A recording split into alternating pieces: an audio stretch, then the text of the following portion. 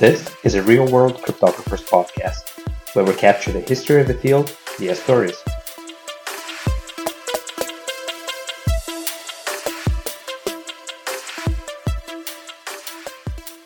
Today on the show, I'm very happy to have Tal Rabin. So Tal is a legend in the field. She's known for incredible contributions, including her work on multi-party computation, among many other things.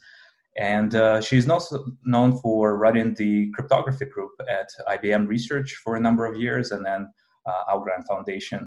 Today, Tal is a professor at UPenn and a consultant at Algorand Foundation. Tal, welcome to the show. Thanks for having me. So I want to go back in the history and get a little bit of a sense of how you started working in the field, what motivated you, and what were your first steps? In Israel, you have to do a master's program before you do a PhD program. It's supposed to be a program with a thesis, a novel thesis, not like the master program here in the US. And I think for the only time in the high-tech industry history of Israel was there a slump in jobs when I was supposed to be graduating from my undergrad. Mm-hmm. So instead of going out to industry, I decided that I would stay a while longer in school and do a master's program. Mm-hmm. And why cryptography? I don't know 100%. I just looked around and chose more the advisor really than choosing the topic. I didn't have such broad knowledge at that point to be able to make a better decision than that. And I chose Michael Beno. Mm-hmm. And he was my advisor, and that defined the area that I worked on. And the first problem that he suggested that I work on was Beno, Goldwasser, and Vigdersen, what's known as BGW, the Information Theoretic Multi-Party Computation Protocol, had just come out. It was for n parties tolerating at most a third being mm-hmm. faulty. And the question was whether you could go below a third. And in fact, people were split on their opinion of whether it could be done or it couldn't be done. Mm-hmm. But Michael was optimistic and he told me to work on it. And that was my master's thesis, multi-party computation for n equals 2t plus 1 in the information theoretic setting.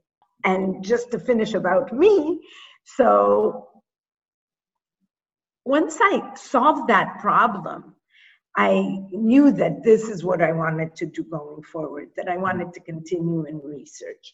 And then I applied for a PhD program and stayed on and finished that as well. But that was a turning point, really, from initially thinking that I would only do a master's, which was supposed to be 2 years, mm-hmm. The excitement of solving a new problem and the challenge of trying to think about it and tackle it and slowly break it down was very exciting, exhilarating for me, and was something that I wanted to do more. And so after you finished PhD, you just wanted to continue working and doing research in the field, or did you think about going back to industry? No, I knew I wanted to stay on. I didn't know in what format and so on. Mm-hmm.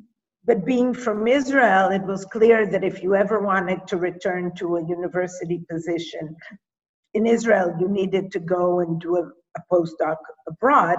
So I applied for that. That was the obvious next step. I sort of worked step by step. And so the next step was to do a postdoc at MIT, and Silvio Micali was my host there for the postdoc. So, and how did you end up joining IBM? So, first of all, my husband at the time turned out that he didn't want to go back to Israel. I had always thought that once I would be done with my postdoc, I would go back to Israel. But it turned out that he, for political reasons, did not want to go back to Israel. So, and said he would go after me wherever I get a job, but it has to not be in Israel. So I applied for jobs here. Mm-hmm. And it's very interesting. I somehow really did not have a clear view of how you go about getting a job. Mm-hmm. And I had thought that I would apply for yet another postdoc. I'd been at MIT. I thought of applying to a postdoc at IBM. And I had told Silvio, I had written to him some email to that effect. And he called me up and he said, meet me in an hour at Le Bon Pen and at Harvard Square where they play chess there. Meet me there in an hour. It's urgent, in Silvio Micali true form. And I went to meet him there and he said, what is this thing of applying yet for another postdoc? You need to apply for a job. Mm-hmm. And as a result, I applied to IBM for a permanent position and not for a postdoc. And I got that. So can you tell us a little bit about the IBM research group? Were you the first one there? So it's very interesting. The IBM team, this is in fact its second incarnation. There was a huge crypto team at IBM, which included Hugo Kravchik, Moti Jung, Meir Bellare, Amir Herzberg. And they were there and they were doing research, and Juan Garay, I forgot Juan, and they were doing research in crypto. Mm-hmm. But at some point, instantaneously almost, it would seem from the outside, they all had decided to leave for various reasons, most of them personal, but they all left. Mm-hmm. But before they left, they ended up hiring 4 people. Mm-hmm. Rosario Gennaro, Ran Canetti, Shaya Levy, and me. And we were all either fresh out of our PhD or after a postdoc of a year or 2. And I always said, and they all left, and that was it. And the 4 of us were left there. We were all junior. And I always said that it felt that it was as if these little ducklings were left behind by their parent ducks. And we were left there to try and pave our own way. But the truth is that what might have seemed originally as something bad that had happened to us, that we were left alone, it really was a huge opportunity. We had arrived in 96 and Shai arrived in 97. I was made manager 1 year after I joined IBM, and I was the manager there for 22 years. But we, together, we really created something quite amazing because I think that the important thing was that we really were a group. We worked as a team on many, many things. We were supportive of each other. The goals of each person were the goal of the others. And as such a thing, it really created an entity that was much more than just the sum of its pieces. We really turned into something quite great, I think. And at some point, Ran left, Ran Canetti, yet again for personal reasons. Oh, I forgot to say the most important thing before Ran left. Before Ran left, one of the original people from the group returned to IBM, which was Hugo. Mm-hmm. And then we were the 5 of us together. And this was for quite some years. But then Ran left. And when Ran left, we hired Craig. And that was the group almost to the end, when we also hired yet another person, which was Fabrice Ben Hamouda. So this was sort of, and Rosario left at some point also. So this was sort of the team going forward. And I forgot to mention one more member in the team that had moved into our team from another IBM group, which was Chiranjeev Jutla. Mm-hmm. When you guys were hired as individual members, did you know what you had to do for the company? Did they set up objectives for you, or did they simply hire you and let you kind of roll on your own and figure out the direction for the team? So we were hired at a very, very difficult time at IBM research, in general, and IBM research specifically. IBM research had always been funded by what was called base funding, meaning The company had made money, and the research institution was sponsored from these funds. And people at research basically got to do research in the purest form. There was no need to contribute to the company, and this was just how it operated. However, but by the way, I'm saying they didn't have to contribute, but of course, if something came about, of course, the company would adopt it and implement it. But many of the people were engaging in pure research. Mm-hmm. However, in the beginning of the 90s, the company started crashing, and Lou Gerstner was brought in to be the CEO. And he had changed things for research. He said that research had to be more relevant mm-hmm. to the company, that it would need to somewhat bring its own funding, first of all. Mm-hmm. And the second thing was that it really had to engage, possibly through the funding that it was bringing, in the sense that it would go to the divisions, get funding, and give in return services to the divisions that it paid. But there were other means of getting funds, which were from customers, yet again, an impact for the company, and also from government agencies like IARPA, DARPA, and so on. So at that time, we had come in, this was exactly the time that things were changing. Mm-hmm. And there was a need for groups to bring funding into the organization. But for many years, we still did not bring in funding, but we did try to be more relevant for the company. And for example, we participated in the NIST competition for AES. Mm-hmm. And this was perceived as doing things for the company. Mm-hmm. Because it was an image thing that IBM was taking part. I mean, IBM designed DES, right? So it was sort of a continuity thing that IBM would be part of the competition that would design the substitute for DES.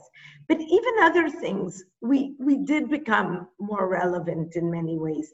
And the way that we did it, despite the fact that we did not bring funding, was that we would do consultations to the divisions who built all kinds of security product and had a cryptographic core to them. Mm-hmm. And then we would examine that cryptographic core, check its security and so on. And of course, not implementation, things like that, but the things that we as cryptographers could verify.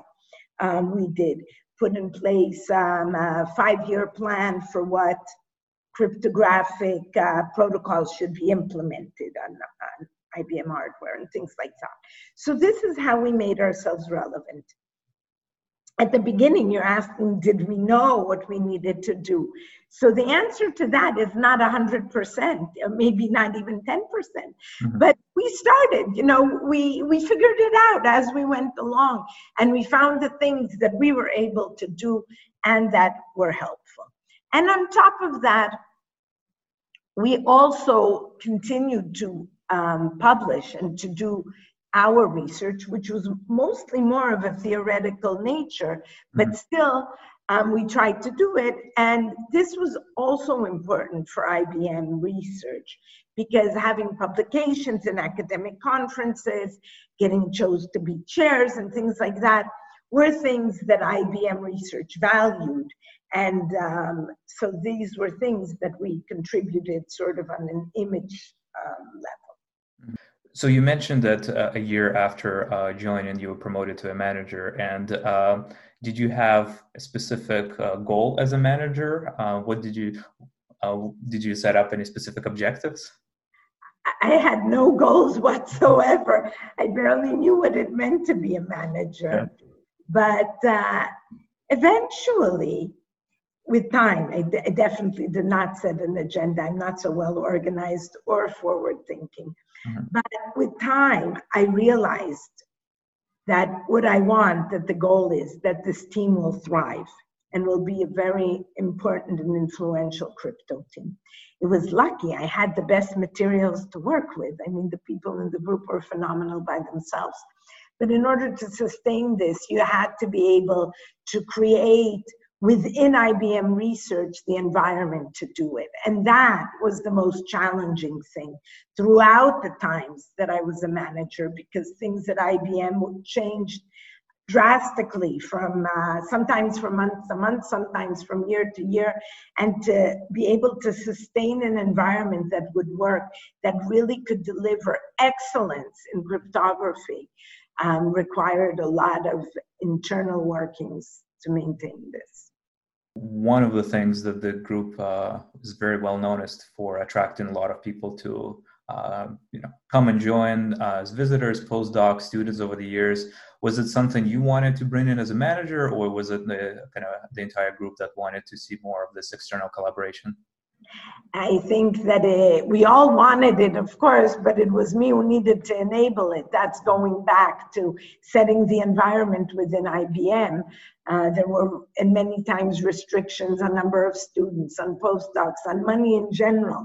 So the question was, how do you navigate the terrain in order to make these things happen? But we all benefited from it and enjoyed it. And really, I agree with you that this was something wonderful, that people would come for the summer and be with us, or for a year. It was invigorating, it was a rejuvenation every time. Mm-hmm. And so over the years, the group has produced a lot of interesting results, right? From contributions to the standards to things like fully homomorphic encryption, software obfuscation, and so on and so forth. Could you talk about some of these achievements? So I'll talk about three, because there are three thrusts that I would say not cover everything that the group did, but really sort of exemplify the things that we did. So first of all, there's the standard works, which you mentioned, which was mostly driven by Hugo Kravchik. But it really, he had this idea that we should bring good theory into standards and have our cryptographic standards also have proofs of security. And this was something that he had done throughout the years, and many of the standards have some Hugo seal on them, in the sense either the designs or ideas and notions and so on. So that is one vein of work. The second vein, I would say, would be the multi-party computations, and more specifically, I would say things like threshold cryptography and proactive security, which were notions that were designed in the 90s. But the interesting thing is that many of them are becoming very, very practical now. Because what multi-party computation enables is computations that preserve privacy, that you can compute on secret data. And now with all kinds of regulations like HIPAA or GDPR and so on, many organizations need to comply with privacy of data. And these techniques enable still to get utility from the information while preserving the privacy of the input. So now it really has these great applications where hopefully finally things will move from the theory to the real practice. It's been a process throughout, and also threshold crypto, just as an example, is becoming very popular with the existence of blockchain technology. There are all kinds of requirements, for example, for wallets. You want to keep your wallet, but you don't want to keep your key in a single location. You need to be able to generate signatures even in a distributed manner, and this is exactly what threshold crypto deals with. So these things are becoming very relevant despite having been developed maybe 20, 25 years ago. So that's the second sort of vein of things. And then, of course, there are these very celebrated results of fully homomorphic encryption and obfuscation, which are groundbreaking results. One was achieved by Craig Gentry in 2009, and the second was by Shai and Craig and others later on. I forgot the year at this point. And these results were open for many, many years. When Craig solved the fully homomorphic encryption problem, that problem had been open for 30 years. So really groundbreaking. And they have created a shift in many things of what we think we can actually do, and have created many fascinating applications that build on top of them. Once we have these two things, you can design all kinds of magical things that only crypto can do, but these two primitives, I don't want to call them primitives, two functionalities sort of really gave a boost to all this magic. So, and the types of topics that the group has worked on, how did you decide on those? Was it a selective process that you kind of joined together in meetings and discussed, or was it individuals that wanted to kind of progress in certain directions? I think that more of the latter, but I would say the following. For Hugo, first of all, of course, the design of the standards mostly came from what was actually being required in the standard bodies that he was part of, so that brought into things. Mm-hmm. On other things, it depends how things started. But of course, the minute that you start with one topic of research, then tick, tick, tick, tick, more papers follow. So that would sort of be a dynamic. But of course, once we started applying for funding, we needed to write the proposals. And then we would sit and really create a full agenda for the grant proposal that would include many problems around the topic that not we defined, but that the funding agency defined. But within the general topic, we carved out the things that we wanted to do, and these grant proposals were always done together. We would think together of exactly how we wanted to formulate them. Mm-hmm. So, and how about today? What types of problems do you find interesting in the field? What types of problems are you excited to work on? So I'm currently excited about the work that I'm actually doing with members in the team, which is somewhat changing the models of for multi-party computations. Mm-hmm. It is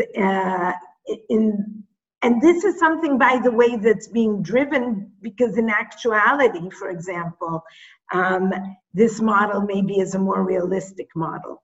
And what is the model? In our previous assumptions about multi-party computations, we always assumed that the set of parties that compute, in most papers, the set of parties that compute are always the same set of parties, and that they continuously progress through the protocol until they complete it. Right. But in fact, now we're saying, but who says that this is the case, that these parties can compute the full protocol? Maybe this makes them very vulnerable. Maybe we want protocols that parties can speak only once. They can only make one step, speak, and then they die out. Can we still compute? It seems a little bit impossible, because what is the continuity throughout the protocol if parties are being substituted all the time? So in this case, every party is sort of stateless, right? You receive some messages, you make some action, you send maybe something out, and then you can disappear and die. Right, exactly. But the question is, first of all, exactly what does it mean to be stateless? Because of course the protocol needs state. So the question is, how would you get the state that you need for your computation? But once you obtain it, you do a single action, you speak, and you disappear. So in that sense, yes, stateless. So now you're starting to lead another, I guess, research group at UPenn this time. Do you have plans for this group, or are you gonna try to win it as well? So currently there is no group. It's me, and there are two security people, Sebastian Engel and Andreas Haberlin. And we have all kinds of plans, but you guys will have to stay tuned to hear how they pan out. Looking forward to that as well. Yes, I am a bit more sophisticated than I was 26 24 years ago.